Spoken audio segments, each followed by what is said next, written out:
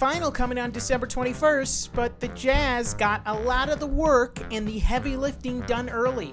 This is Roundball Roundup on UtahJazz.com. We're discussing their free agency, Donovan's extension, Derek Favors being brought back, Jordan Clarkson re-signing, and Rudy Gobert with Tim McMahon, ESPN NBA reporter. In just a moment, I want to remind you, the podcast is brought to you by University of Utah Health. UVU Health sports medicine experts give you the same care they give the Jazz because you belong in the game just as much as anyone. Call 801-587-2222 or go to sportsmed.uvuhealth.org. It's the story going into the 21st. Rudy and his Supermax eligible contract extension. When will he sign? What will he do? He addressed it with the media, said that's the reason why he has an agent. Smart answer. And as far as what they can do, and just understand in this podcast, gonna round numbers, and it's gonna come from Bobby Marks and The Athletic, Danny Leroux. So you can do the reading on your own if you want to be an extra great student. But no, I'm rounding here. So he's eligible for the Supermax. He's made 3 All-NBAs, second team, 2/3, and he's been Defensive Player of the Year twice. You know how impactful he is. Jazz know how impactful he is. He knows how impactful he is.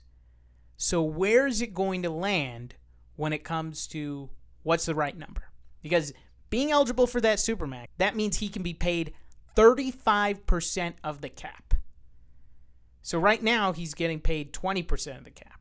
And if we're talking Supermax money, the thing that Giannis is going for, 5 years, upwards of $200 million. With Giannis, though, if he doesn't sign by that date, there really aren't any great options for Milwaukee. Rudy, otherwise. During the season, they could negotiate a 4-year, $130 million. And that gives you luxury to have more time to find that right number with the agent. 35% also, it can be up to that. So it could be 32%. And then it could de-escalate. We talked to Bobby Marks, so you can go back to that episode and also listen to these ramifications and also be a fun listen to see how things actually panned out for free agency. He gave a nice primer on what they could offer Jordan Clarkson or Derek Favors, and they got them both. So you can listen to that. Finding the right number is what's going to happen. I'm impressed by how he dealt with the questions, and I don't think that this is something that can hang over and hover. Know how intense Rudy is, how he plays for this team. And they're both value on both sides. They both value each other. So realizing what can be the right deal for both sides, that's the story heading into those games. Once we get to 22, regular season's on, we're getting ready. As for the other work, got it done with Donovan's extension. 5 years, $190. If he makes All-NBA, he can get all that money. And if he jumps up that level, this team will be much better. Already know how good it is as he just made his first All-Star team. Understandably, there's a little consternation over the 4th-year player option. And we discussed that with Tim McMahon. It's a deal similar to Jason Tatum. Drafting a player, seeing him develop, getting him to a point where he trusts you enough, you're guaranteed, if things go right, 8 years with a player. 4 years on the rookie deal, 4 years on that extension. And that's exactly what the Jazz get. If they are competent, which they are, if they are good, which they can be, they can continue this ride. I understand the consternation. It makes sense. Get a little wary if that window gets a little smaller. But if this is the right situation and the marketing machine behind Donovan gets all the exposure that it needs, he'll be fine. He's already in the Spider-Man commercials. He has a signature shoe. Get it done in Salt Lake City. Implications of that contract are next year. If Rudy and Mike aren't retained, Jazz have $40 million to spend on 2 starters because you'd lose your defensive player of the year center and then lose a starting point guard. Extensions can change that, and renegotiation with Mike Conley can also change that. But those are the implications from him signing early, because his money comes in next year. That's the start of that 5-year deal.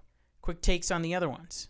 As the McRib is back, Derek Favors signs 3 years, $30. Not relying on pork prices, Derek Favors can be an elite backup center in the league. Dennis Lindsey identified the Lakers during his media availability when he talked on Monday.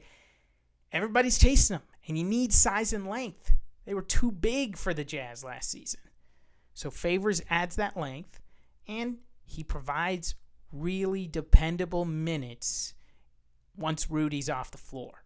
Know exactly what he got.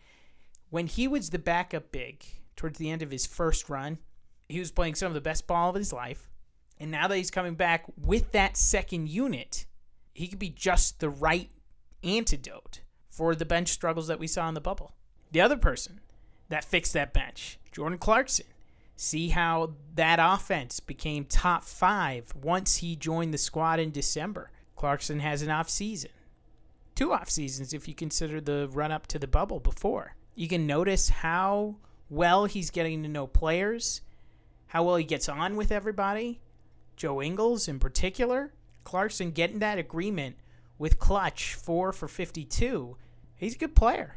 A clear priority as Jazz went and got their business done very quickly that Friday, and they had Woj tweeting out the bombs. And as a result of the contracts, $1 million in the tax. Utah offloads Tony Bradley and Ed Davis, and then they see Emmanuel Mudiay still a free agent as of this recording. With this group, in a normal season, I would see them winning a lot of games. 50 is a good benchmark. 60% of the games in 82. So in 72, put it at 43.5, taking the over or the under. It's a highly competitive Western Conference, but what else is new? It's been competitive since Donovan came into the league and eliminated the Thunder, which had Paul George, Russell Westbrook, and Carmelo Anthony. It was competitive the following year when the Rockets took Utah down.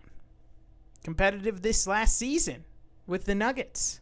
Everybody's chasing the Lakers, but if you get the right matchup, there's a chance you do some special things. Podcast brought to you by University of Utah Health. #1 ranked hospital in Utah by U.S. News for 7 straight years. Let's get to Tim McMahon. Blockbuster trade Wednesday night. Russell Westbrook, John Wall swapping places. Clearly affects the balance of the conference, so we started there. ESPN's NBA reporter, Tim McMahon. Let's start with your neck of the woods, Houston. What the hell happened? What happened was Russell Westbrook and James Harden their reunion only lasted a year, and Russell Westbrook decided that he didn't enjoy playing with his childhood friend as much as he expected to. He wanted to, quote, play my game. Made it clear he was not happy in Houston. And so the Rockets, they understood there wasn't much of a market for Westbrook, but they dug their heels in and said that they weren't going to trade him unless they got at least one asset in return. And so when the Wizards offered that protected first-round pick along with John Wall, the Rockets pounced on that. But, let's call it what it is. This is a kind of a mutual sell low on max salaries type of trade. And for the Wizards, they did get a guy who was third-team All-NBA last season, Russell Westbrook, but it remains to be seen how he fits with Bradley Beal. If Russ wants to play his game on Bradley Beal's team, we'll see how that works. And for the Rockets, they moved off of Russell Westbrook and got in return John Wall, who there's similarities in their game. Wall is a little bit more suited to be used as a spot-up shooter.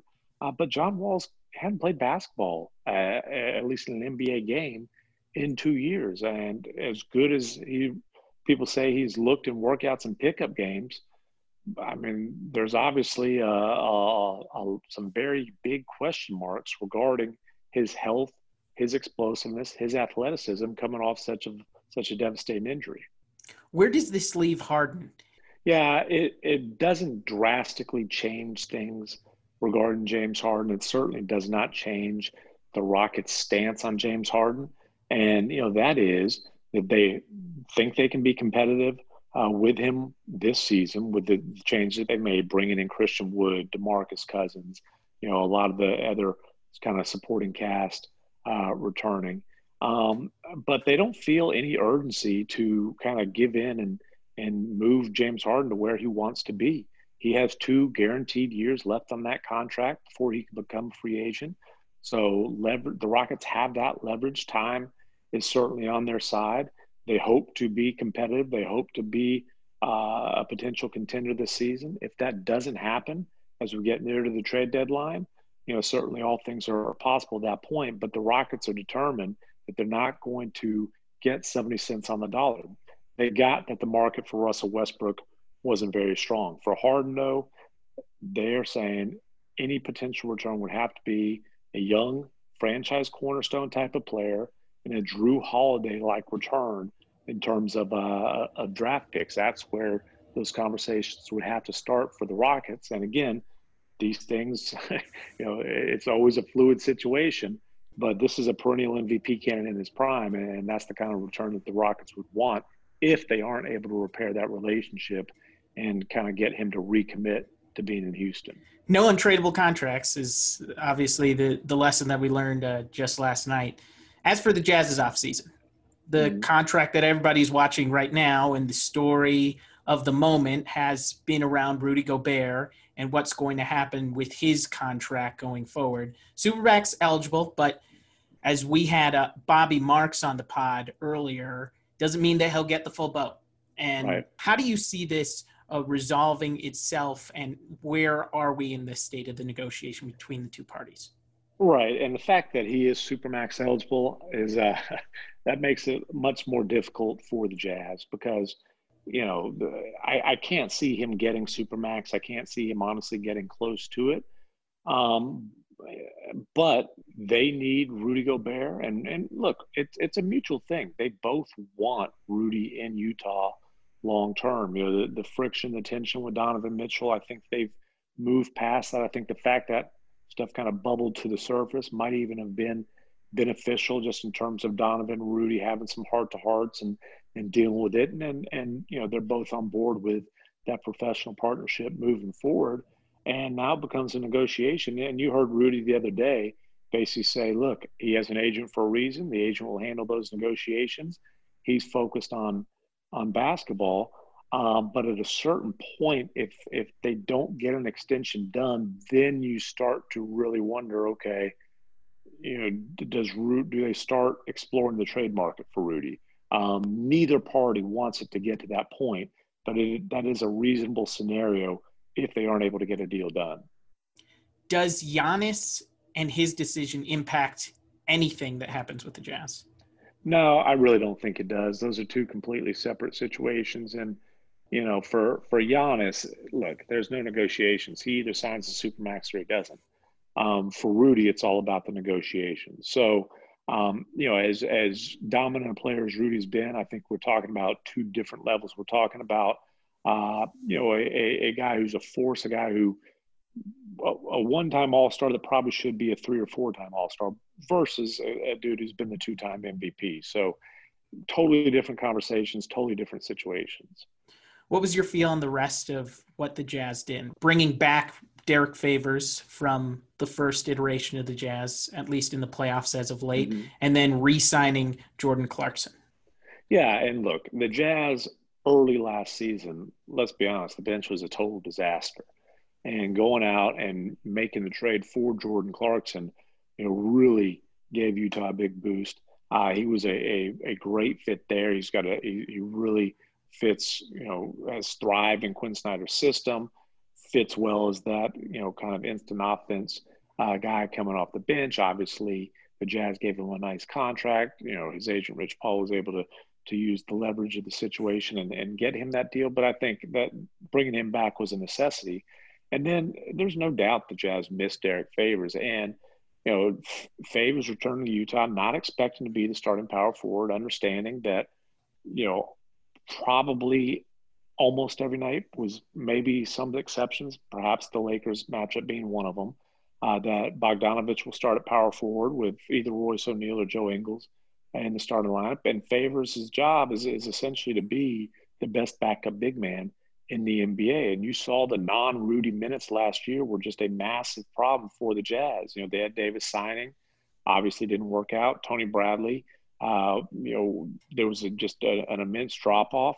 And this is basically ensuring that when Favors and Rudy are both healthy, you're going to have an elite defensive presence at center for 48 minutes per game. And I think maybe the most important, or as important, I should say, is that you're going to have a great finisher and a guy who really has comfort as that pick and roll big man with the second unit. And so if it is Joe Ingles coming off the bench, where Joe could never really get comfortable in that role, didn't have that same kind of chemistry, not the same type of player with Ed Davis and then Tony Bradley, we've seen the Favors Ingles chemistry in the pick and roll, and that's something that they should be able to kind of pick up right where they left off. What'd you make of his season last year with New Orleans? That's still fresh of mind, while also considering he played his best basketball towards the end of 2018-19 when he was in that role as the second center for this team. Yeah, I think Favors was okay last year for the Pelicans, and if you look at the numbers with him and Zion on the floor together, they're actually very good. Fave he's always going to be dealing with some bumps and bruises, some health issues. And, I think this is a much better role for him at this point in his career. He does not need to be a 30-minute per game guy. You're going to have, kind of, I think, diminishing returns the more minutes that he plays. Whereas, in this role, if he can be an 18, 22-minute per game guy, I think it can, help keep him fresher, help keep him healthy, perhaps extend his career. And look, he's going to be matched up against backup big men in the majority of his minutes, and that's going to be advantage Derek Favors the vast majority of the time. Year 4 for Donovan Mitchell, you know exactly what he can bring. He's your Twitter banner. Your reaction to his dunk is your Twitter banner. What can he bring, realizing how much he still needs to do as a playmaker and other things?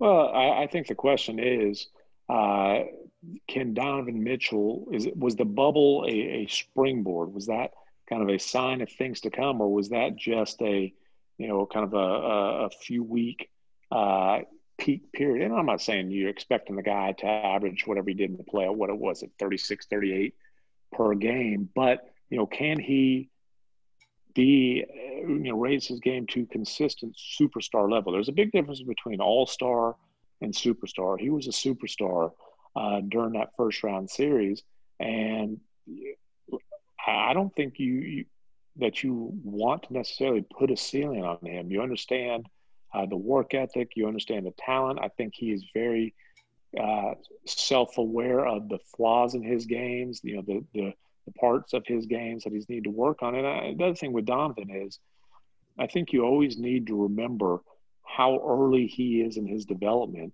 And not just, going into his fourth NBA season, but realize he had a bigger offensive burden, significantly bigger offensive burden as an NBA rookie than he did in college.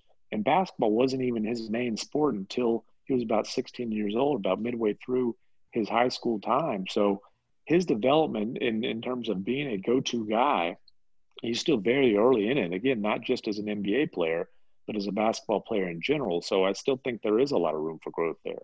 Before we get back to Tim, I want to let you know the podcast is brought to you by University of Utah Health, trusted healthcare provider for the Jazz family and yours. Visit uofuhealth.org/jazz. Jazz fans worried about the fourth-year player option. How do you think that sets up for what they have as far as the contract extension that they were able to get in this offseason?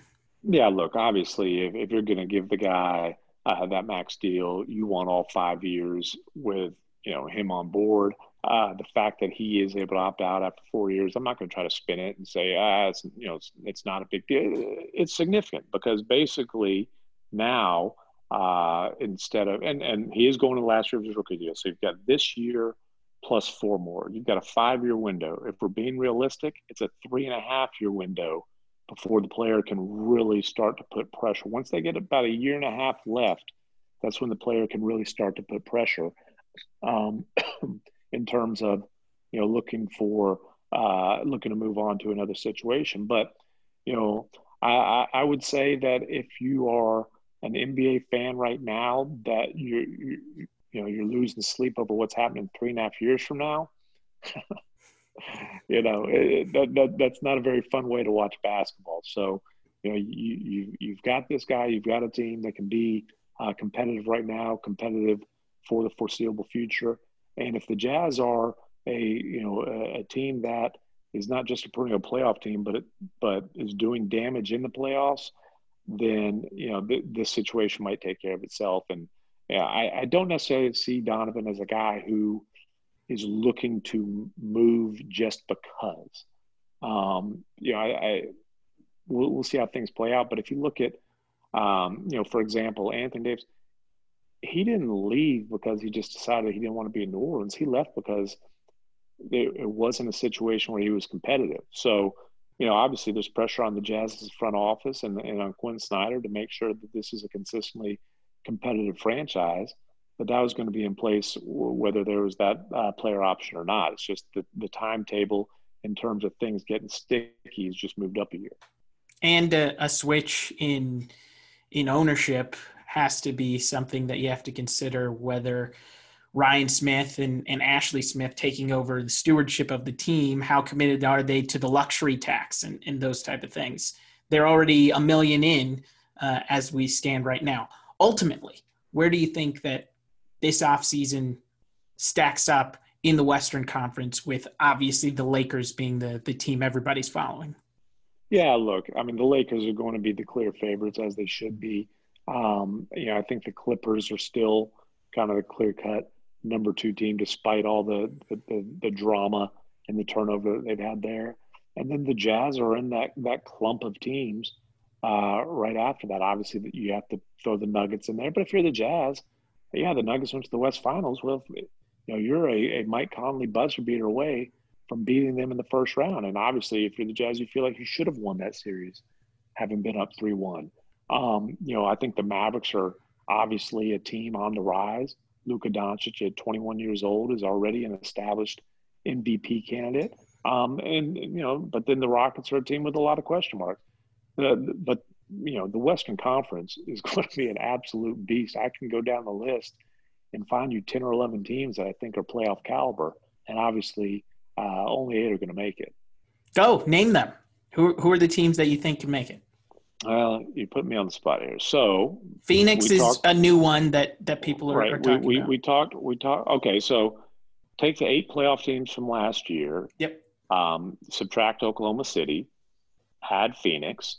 I think the Grizzlies certainly are a playoff caliber team. I think that the Pelicans, could very well be in that mix, and then obviously the Warriors.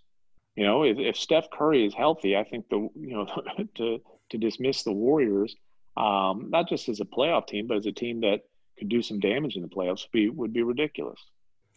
What do we make of the Warriors now that Clay's down and they do have that second overall pick that they do bring in with James Wiseman? Again, I think it all depends on Steph Curry's health. And when we didn't see him hardly at all last year, the first few games before he got hurt were ugly. There's no question about that. But they at least have Kelly Oubre to, more than likely fill that starting role. He's not Klay Thompson. He's not close to Klay Thompson, but he is a starting caliber NBA player. And then, we'll see what kind of impact Wiseman can make right off the bat. But at the minimum, he's a really athletic, physically gifted 7-footer who, if you're talking about kind of a rim running, finishing, rebounding type of role, I think he can be dangerous in that as a teammate of Steph Curry and Draymond Green. CP trading up and coming teams with Phoenix now. How much better did they get this offseason? Look, when Chris Paul left Houston, I was among the doubters for sure. And he proved me and a lot of other people wrong with the season that he had last year in Oklahoma City. He got, I guess becoming vegan really benefited him physically. He was able to stay healthy the entire season, and he proved that when healthy, he's still an elite point guard. And everybody knows what he is as a competitor. And the other thing is, he was a great leader on that young team, and so I think he fits really well in Phoenix as a backcourt partner with Devin Booker, not just from a basketball perspective, but I think Devin Booker stands to benefit immensely in terms of his growth as a franchise player, just kind of seeing how CP handles his business. And he will be challenged by Chris Paul, in terms of being a competitor. And so, the Suns, for a team that hasn't been in the playoffs forever, are now a team that you at least have to take seriously. You mentioned them a little while ago. I want to just hit them because you're right in their neck of the woods. Dallas with Luka. How much better can he jump up to that superstar level?